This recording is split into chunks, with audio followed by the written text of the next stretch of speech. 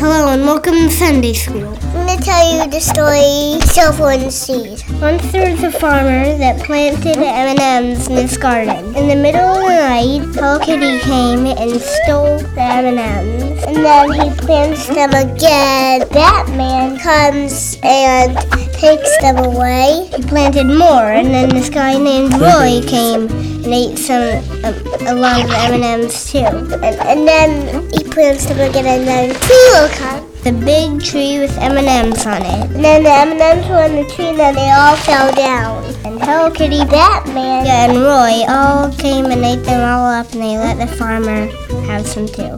That's the end.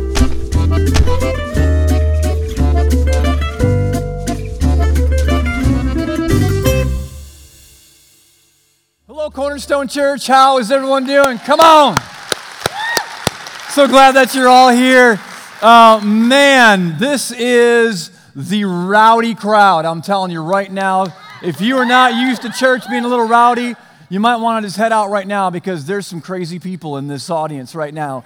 We're going to have some fun. My name is Scott. As much as you might have had a double take, I'm not Lynn Winters. I don't have the six-pack abs or the good looks that Pastor Lynn has.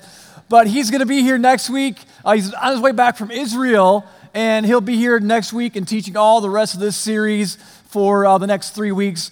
It's called Sunday School. Everybody say Sunday School.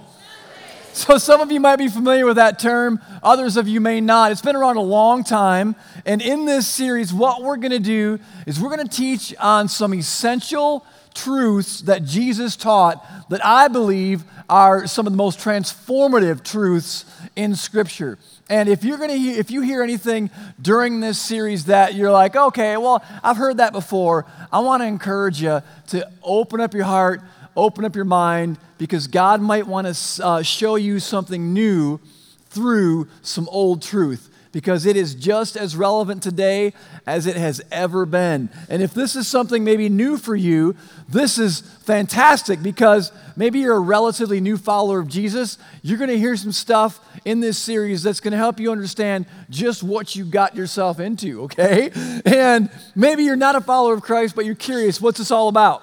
Well, in this series, we're going to unpack some things that will give you some insight into what is following Jesus all about. So, man, Sunday school. Say it again. Come on, Sunday school. So anything that has the word school in it has to have a pop quiz. Okay? So we're going to do a pop quiz right here, right now, and we're actually going to do a little Bible quiz. But don't fear if you're unfamiliar with the Bible, because we're going to get you all warmed up by doing something different than Bible, but we're going to get there. So here's the deal. This is an all hands on deck. Everybody participates. If you don't participate, you fail, and you don't want to fail the quiz at Sunday school. Do you, boys and girls? Come on, man. Okay, so here's what's going to happen. I'm going to throw out a statement or a question, and you're simply going to fill in the blank, all right? Verbally, out loud. So I'll say something, you just end the phrase, okay? Pretty simple. Let's try it. Let's prime the pump. Are you guys ready? Okay, so I know we come from all different areas here in the valley, but for the most part, you all live in Phoenix. There you go. Good, man. You're right on top of it. Here we go. Okay, so the nation's capital is located in Washington. Okay, cool, good. You feeling it? Huh? You feeling it? All right, let's see here. Kanye West has a little feud going on with Taylor. All right, some of you are like, who, what? What's that all about? Baseball. Baseball. The 2016 World Series champions will be the... Uh-oh. All right, man, hey, here's the deal. No fist fighting in church. You can take it outside if you want to. Well, not in here, not on our time, okay? Okay, so let's get to some Bible verses real quick. If you're familiar at all with Scripture, just fill in the blank. John 3:16, for God so loved the... Okay, good. Matthew 4, Jesus is being tempted by the devil. He's in the desert, and he says to Satan in verse 4, he says, man shall not live on bread alone, but on every... Wow, yeah, and every word that comes from the mouth of God. You notice it got a little softer, though, didn't you? So now we're going to go right for the jugular, and we're going to test you out, and it might be a soft reply, but Matthew chapter 28, Jesus has been crucified, he's risen, and now, right before his ascension, he's talking to his disciples, and he's talking in what we commonly call the Great Commission. And he says at the end of Matthew chapter 28 about himself, he says, all authority in heaven and on earth has been given to me. Therefore, go and make disciples of all the nations, baptizing them in the name of the Father, the Son, and the Holy Spirit. And then he says this, teaching them to... I knew it was going to happen. Teaching them to obey all that I command them. Everybody say obey. Obey. And then he says, and by the way, I'm with you to the very end of the age. It was that great commission, that call for the followers of Jesus to go into all the world and share this incredible, life-changing message of love and grace with the world. It was that great commission that drove myself and a few friends of mine to a nightclub one night called the Reptile House. Now, if you wonder what kind of nightclub the Reptile House was, just think about what would a club called the Reptile House look like. Exactly, you got it. That's the Reptile House. It was a rough place, and I guarantee not only was there legal stuff going on in there, there's a whole bunch of illegal stuff going on in there. My friends and I one night, Saturday night, thought, man, let's go down by the clubs and let's walk around, let's talk to people, and let's talk about Jesus. Yeah, one of those guys.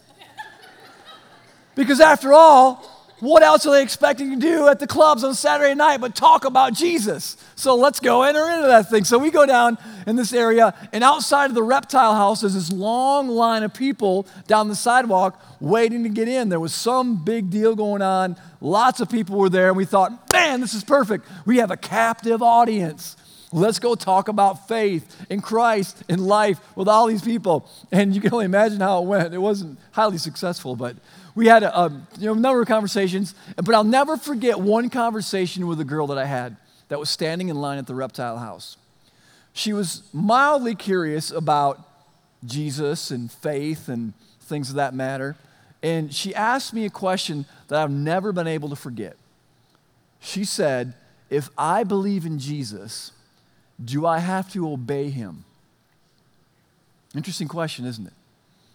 She said, if I believe in Jesus, do I have to obey him? And immediately, I was conflicted on the inside because I assumed she wanted to go down the path of religion, the rules and regulations and all that stuff that has nothing to do with the relationship with Christ. And I thought, man, I don't want to go down religion. I'm not here to talk about religion. I'm here to talk about the grace of God and the acceptance of God and the love of God through Christ who died on the cross for our sin. And man, it's there for you, and he loves you, and he wants you to be in your life. That's what I wanted to talk about. But she said, well, if I believe in him, do I have to obey him? So as conflicted as I was in what and how to respond, I was also convicted with some scriptures that I knew after she asked me that question. So I had to stay true to God's word in that conversation. So I said, well, let me try to answer it this way.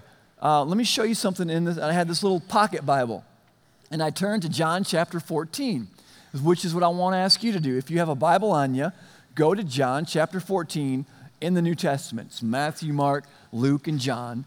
In John chapter 14, Jesus himself says this. In verse 15, if you love me, obey my commandments. And then I went down further to verse 23, and I read it to her where it says, Jesus replied, all who love me will do what I say. My Father will love them, and we will come and make our home with each of them. Anyone who doesn't love me will not obey me. I read those verses to her, trying to stay true to Scripture, and she was very respectful and very kind, and she said, okay. Thank you. I'm not interested. Today, I want to talk to you about obedience. I want to pick that conversation back up. If I were to have had 20 more minutes with her, this might be how I would engage in that conversation. there's a rub with that whole word and idea called obedience. In fact, here's how I've thought about it before, and maybe you can relate to this.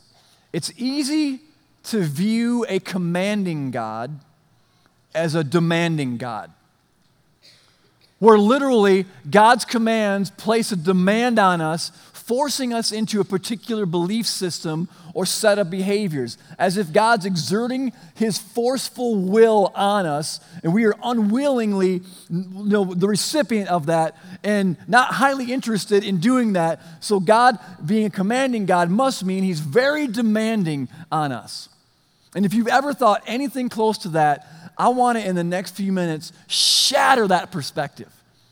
And I hope that you never think about obedience in that light ever, ever, ever again.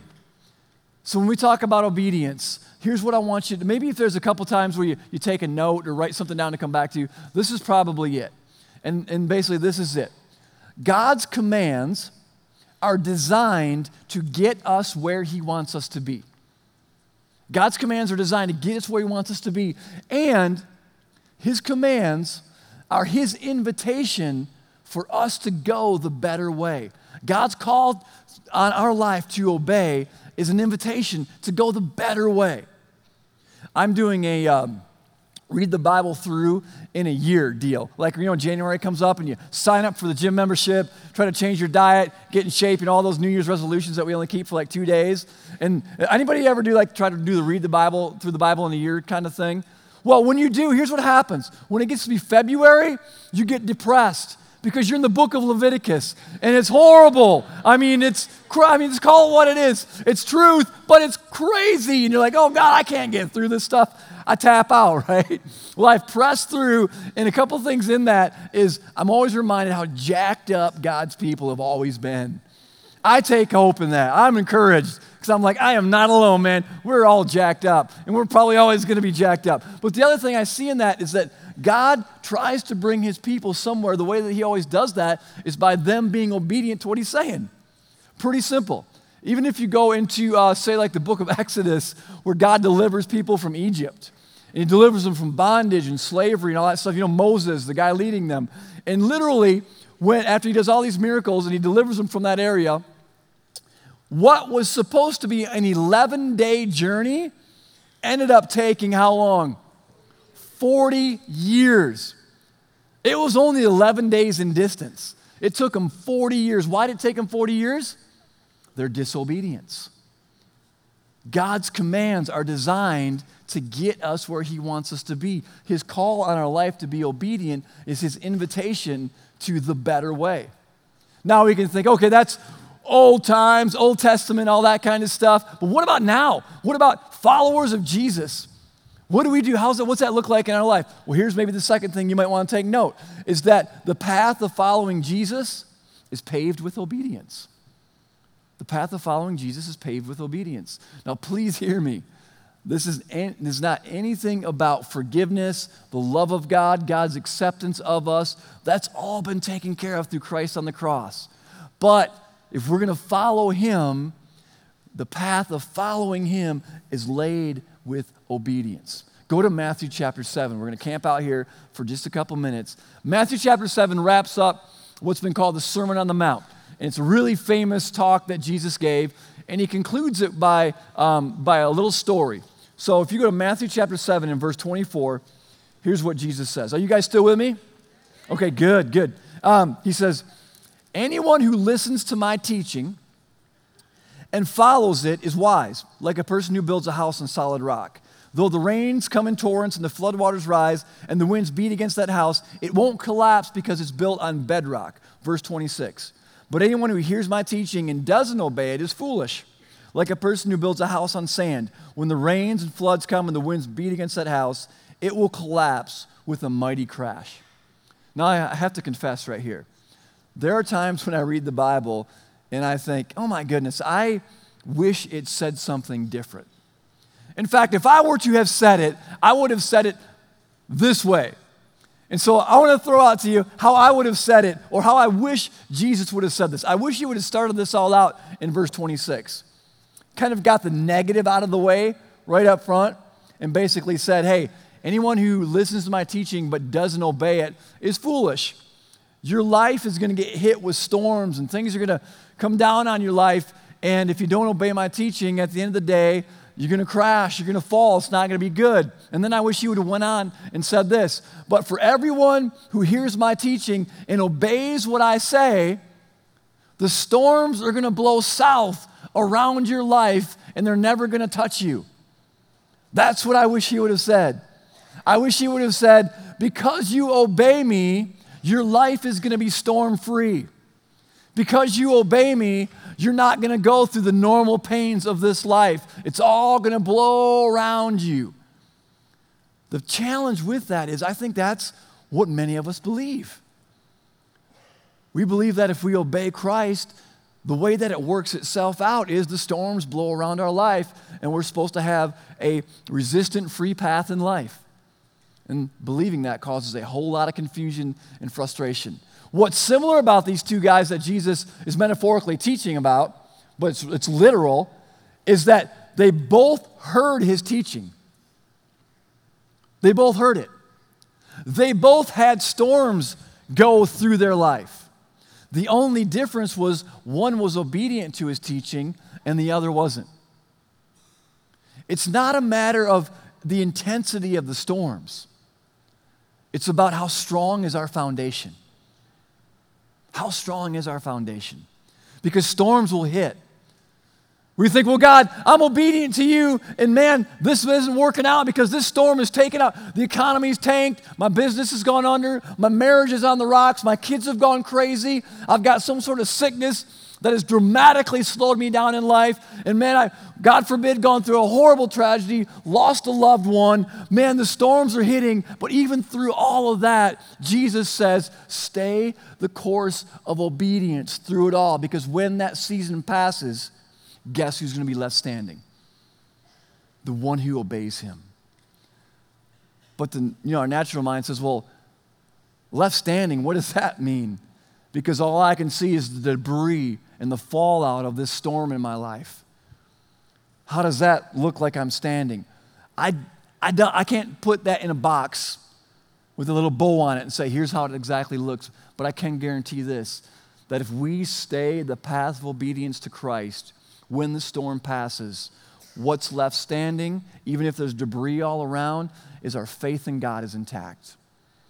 Our relationship with him is probably closer and more intimate because we have a better understanding and perspective on the frailty of this short life. And our hearts are turned more to the things of eternity because of what the storms have done in our life. Jesus basically is saying it's not the intensity of the storm. It's about how strong is our foundation. So how do we build this foundation that can stand through these crazy storms? How do we do what he's saying in this scripture, Matthew 7? Well, here's two things. I want to give you just some simple things that you can apply that will help you to build that foundation. Now, remember the name of this series? Sunday School. This isn't rocket science. This is basics, but I guarantee this is absolutely essential if you want to follow Christ, or essential to consider if you're considering following Jesus. First one is this: be hearers of his word. Listen to his teaching. I know it's simple, but guys, if we're going to follow Jesus, we're going to be interested in what he has to say. Jesus said, if you love me, you'll obey my commands, which I would assume is if I love him, I really want to know what he has to say. And for us that are followers of Jesus, we should be students of Scripture. We should read the Bible casually, but then we should also read it intensely at times. We should mine for truth. We should have that as a part of our life. I'd even say, man, I'd consider reading the Bible every day. Just make it a part of your life. Maybe just a few minutes every day. Maybe it's longer than that. But let God's word speak to you every single day. You know, when we pray, we talk to God. But when we read the Bible, it's God talking to us. That's the primary voice, not the only, but the primary voice of God in our life is his word. So be hearers of his word. Be listeners. Jesus said both of them listened. Both of them heard the word. So here's the second thing you can do is whenever you read the Bible, maybe it's by yourself or you're in a small group, whatever the context, always ask this simple question. Is there a command to obey? Is there something here that God is telling me to do with what I just read? Simple question. Is there a command to obey? James chapter 1, let me read it to you. You don't have to turn there if you don't want to. But James chapter 1, verse 22 says it like this. But don't just listen to God's word. You must do what it says. Otherwise, you're only fooling yourselves. Isn't that interesting? I love the Bible. It just says it straight up. Don't just listen to it and not do what it says. If you do, you're just fooling yourself. What does that mean? Why would we be fooling ourselves when we don't do what God's word says? Well, I have an idea on that. Here's what I think. I think that truth, God's truth in his word, is medicinal. It's like a medicine that comforts a lot of pains in life. It's medicinal because it encourages us. It gives us a perspective that's way beyond our short life, and it strengthens us. I think it's medicinal. But the problem is that even though truth is medicinal, it's the foundation that changes your life. It's obedience that builds that foundation. So when we hear God's word, we're like, oh man, I'm so encouraged. I'm so inspired. I'm so refreshed, whatever. But then we walk out, we don't do anything with it. Scripture says this is foolish because it's not going to build the foundation that's going to stand the storms of life. It's doing what it says. So in my life, here's kind of how it plays out for me is when I am reading Scripture, and I'm listening to Jesus' teaching, God's word, and asking that question, is there a command to obey?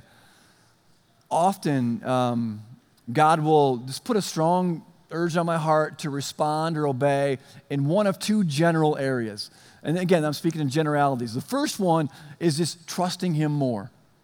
Those times I'm reading my Bible and I'm like, man, God, I got to trust you more because you're very trustworthy. If what you say here is true and you're going to do what you say, you are much more trustworthy than what my life looks like.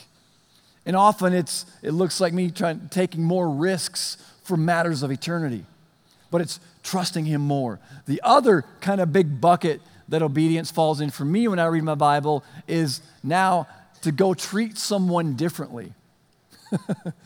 I can't tell you how many times I read my Bible and I'm like just into it and it's like God will just put on my heart, hey, you need to go apologize to so-and-so. Or hey, you need to go spend more time with such and such. Or you need to treat them differently because the last conversation you had wasn't really a very honoring conversation, that kind of stuff. So it's either trust him more or treat someone differently. So just a couple weeks ago, I was getting ready, I was coming out here to Cornerstone, and some of you might have been here. I taught on the topic of contentment. And was anybody here during that? Okay, a few of you. I chased everybody else off. So I talk about contentment, which is a really important conversation, but it wasn't one of those ones you would say was incredibly urgent in life. But when we saw what God's word said about it, it's like, wow, this is a big deal. And so I'm putting that message together, and I come across one of the verses that we talked about was Philippians chapter 4, verse 19, where it says, my God will supply all of your need according to his riches and glory by Christ.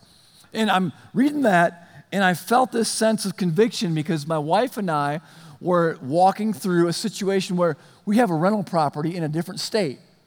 And we didn't even know it, but the tenants, it's a nice neighborhood, fantastic house. The tenants just up and left. They just took off. As far as we can tell, they didn't tell anybody. And we found out from our neighbors who finally called out there, they said, hey, did you know that your house is empty? And it's been empty for a couple weeks. We're like, what? What are you talking about? Empty. You're kidding me. And so then we realized, well, not only are we now going to have to float an extra house payment for a while, there's some repairs to make because they just need some repairs now. And so Shelly and I, my wife, we're stressing about this. We're talking about it a lot. And I'm putting this message together on contentment a couple weeks ago, and I come across Philippians 4:19. My God will supply all of your need according to his riches and glory. And I just felt like God said, you need to pray about this more. And I'm like, okay, Lord, I'm going to pray. God, you know we need tenants. I mean, literally, I don't just want tenants, God. You know we need tenants. And if it's going to be a while, Lord, we need to make these house payments. So would you help us figure that out too? And all that kind of stuff is going around. And literally, I'm praying about it a little. I'm reading that day. And God just kind of says to me, you need to pray with Shelly about it. Pray with your wife. Well, okay, cool. I get it. We talked about it a lot, but we hadn't prayed about it together. She gets up that morning. I'm still sitting on the sofa in my morning routine, reading my Bible and all that kind of stuff. And she goes out, she gets a cup of coffee, and she says, you know what? I think we need to pray about the house. And I'm like, hey, whoa, I heard from God first on this. Don't be coming up and telling me what to do. No, but isn't that how it goes, though? Guys, God will say, hey, bro, you need to do this. But then you're like dragging your feet, and your wife comes, hey, we need to do this. Oh, yeah, honey, I know. So she says, we need to pray about this. And so I get up off the sofa right then, and I start walking towards her, and I kid you not, I really felt like God said to me in the inside, he says, you need to go up to her and hold her hands and pray. Now, holding the hands of your spouse is not a big deal. I am not one of those, like church people do weird stuff. Like, some folks will do that. Let's get in a circle. Let's hold hands and let's pray, right? Why do you do that? What is that all about? I don't want to hold other men's hands, right? And y'all got sweaty palms anyway. So if you're a circle up, let's pray about it kind of person, more power to you, but just do this. Just make it quick and get it over with, all right? None of those long drawn out where you're like, oh, Lord, man, I'm dying here, right? So anyway, God really says in my heart, don't just pray with her, go hold hands and pray. And I'm thinking about this circling up praying thing going, okay, this has got to be God because this isn't me, that whole hold hands and pray thing. So I didn't do it. I said, yeah, let's pray. And she's in the kitchen, there's a counter between us, and I'm on the other side, and I'm like, Lord, we pray, and I had to stop. The conviction was so strong. Stop praying, go hold hands. So we held hands and we prayed. And we just said, God, we need this house to get tenants in it. This is not a good time for this to happen. And it's in the middle of winter and in a cold place, and that makes it even more difficult. We prayed, we said amen. The phone didn't ring. The house wasn't leased that day, okay? But you know what did happen? Is what was becoming a place of friction, we were now unified on. Our hearts were together. Our confidence grew, realizing, you know what? God's going to help meet this need in our life. I know it's a small first world need, but man, God's got our back on this. We were drawn together about it, and we walked out in unity and encouraged, going, okay, we're going to push through this little issue in our life. When I read Scripture, I say, God, what's that command to obey? He said, well, you trust me more and you treat someone differently. It's usually how it plays out for me. So let me just be honest with you guys for a minute, okay, and wrap it up. So this last week has been a pretty difficult week. I've been sick it's been crazy. In fact, my daughter is here somewhere. She goes to GCU and she's here today. She stayed with me at the hotel last night. And she took me to the urgent care. And the great folks there had a 2-hour wait. I was like, it was 10 o'clock. I'm like, I can't do this. It's too late. So we're just doing some over-the-counter stuff. Which, by the way, if I say anything stupid today, it's because I'm on drugs, okay? Believe me, I could hit 70 home runs a season right now. I'm amped up. Anyway, so I was really sick all last week, and I went to the doctor on Tuesday. And I'm like, give me some antibiotics, kill whatever it is in me. And the doctor did their thing and said, you don't need antibiotics, you have a virus. And I'm thinking, great, I hate viruses because you can't kill the sucker, right? So you just gotta ride it out. So I'm riding out this virus. And on Wednesday night, I'm kind of thinking through this conversation with you guys. And I'm sitting on the sofa, and I'm kind of in my jogging pants and t-shirt on. I'm just chilling, thinking about, okay, man, obedience. I feel horrible right now, and I'm going to talk about obedience. I'm not inspired about anything right now. Lord, I need you to be a part of this. What is it in this message you want to do? Because one of the things that I try to do whenever I put a talk together from the Bible is I literally say, God, I want my message about God to be someone's moment with God. I'm like, God, I just don't want to talk. would you make a moment for somebody? Would you speak to them in a personal way? And I was like, where are you going to go with this? So I mustered up my strength, and I threw on my hoodie, and I went out for a walk around the neighborhood. And I walked around the neighborhood for 45 minutes, 9 o'clock at night, and I could breathe, man, my lungs opened up, and it was just nice to get out. And I'm praying the whole time, God, what do you want to do in this? I've taught towards obedience, but I've never taught on obedience. This isn't a very exciting conversation. Where are we going to go with this? And I kid you not, guys, I really believe that God strongly impressed upon me this for you. When I said, God, what do you want to do in this? And I believe he said to me very clearly, he said, just know that there's many folks at Cornerstone who are afraid to obey me.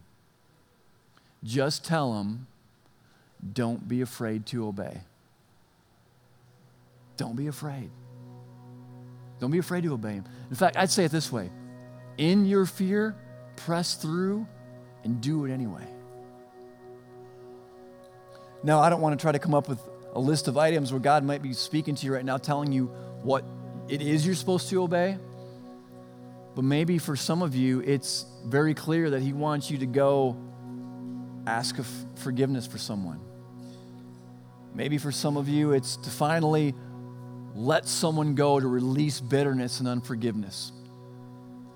Maybe you're married and it's going south hard and fast, and God's saying you can't, if you were able to fix this by yourselves, you would have done it by now. You need someone else to help you. You need to go get some counseling, some biblical counseling. Maybe he's been speaking that to you. Maybe there's something in your life that you've kept secret. It's unhealthy. And maybe God's been telling you, you've got to expose this, because what's kept secret grows. But what's exposed and brought to the light, God can now work on and free you from. So maybe he's telling you to go find someone that you can trust, someone that loves you and cares about you, and tell them the truth. Tell them what this secret is. I don't know what it is exactly. I don't have some tearjerker, inspiring story to finish this conversation with, other than I feel like I need to be obedient and say, God said, don't be afraid to obey him, because he's faithful. He's trustworthy. It's only when you step out in obedience are you going to find out what he wants to do. I don't want to sound cliche or churchy, but on the other side of your obedience is the blessing of God. It's the provision of God. It's more of the presence of God in your life. The path of following Jesus, it's paved with obedience.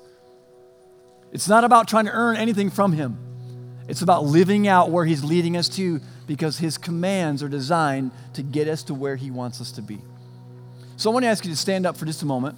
I'm going to dismiss you in like 60 seconds, so just hold tight. Here's what I'm going to do. I'm going to pray for you. And y'all gonna stay at your seat. You're not going to go anywhere. You're not going to do anything creepy or weird like that, whatever that might be. But I just want to ask you this question. This isn't for me. This is for you. If you could honestly say, and if no one raises their hand, that's cool. It's all good. But if you could honestly say, Scott, when you said that God said there's many people there that are afraid to obey me, but just tell them, don't be afraid, obey. If you could say honestly, man, in this conversation, God has made it very clear that there's something specific he wants me to do. And I'm not even going to be politically correct and say he's asking you to do something. I'm going to say, he's telling you to do something. And you'd say, man, that's me. He's telling me to do something. Just raise your hand if that's you. Okay, put your hands back down because you didn't understand the question. Too many hands went up. No, honestly, you say, Scott, God has specifically told me I need to obey him in this specific thing. Put your hand back up if that's you. Okay. Look around. No, it's all right. Hold up. You're not alone. The path of following Christ is paved with obedience. Let me pray for you, okay? Let's do this. Father God, we're humbled in this moment.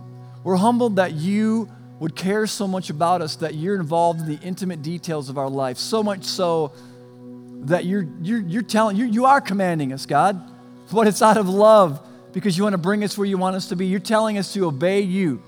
Jesus, you said to go into all the world, teaching them to obey everything you've commanded. Lord, we want to be those wise people whose foundations can stand the storms of life. God, we want storm-proof lives. So, Lord, I pray that you continue to lead us by telling us how to obey you. And, Lord, for all of us here who know that there's a specific thing to obey, Lord, I pray that you give us grace and strength to push through any fear and to trust you, regardless of what the outcome is, regardless of what the circumstance is or how someone responds, but to just trust you and do it because you said so, Lord. Just like for your kids, we say, why do I have to do that? Why do I have to do that? And sometimes Dad just says, because. Just because. So, Lord, we thank you for that. And we thank you that you are for us and not against us. And we're excited to obey you. In Jesus' name, amen. Let me say one thing before you leave. Maybe you're here and you'd say, man, I want someone to pray with me about this. So you want someone to pray with you about anything. Our prayer team's going to be up here. They'd love to pray for you up front. And then the last thing is you're invited to come back at 5 o'clock. Check out a small group. Maybe get in the small group at this group link gathering because it's in that context too. These kinds of things you talk about. Man, here's what God's asked me to do. And you come together as a community of believers, encouraging and supporting one another. So think about that, okay? Next week, Pastor Lynn is back teaching the rest of the series. You guys are awesome. The Rowdy Crowd, come on, man. God is good. See y'all later. You're dismissed.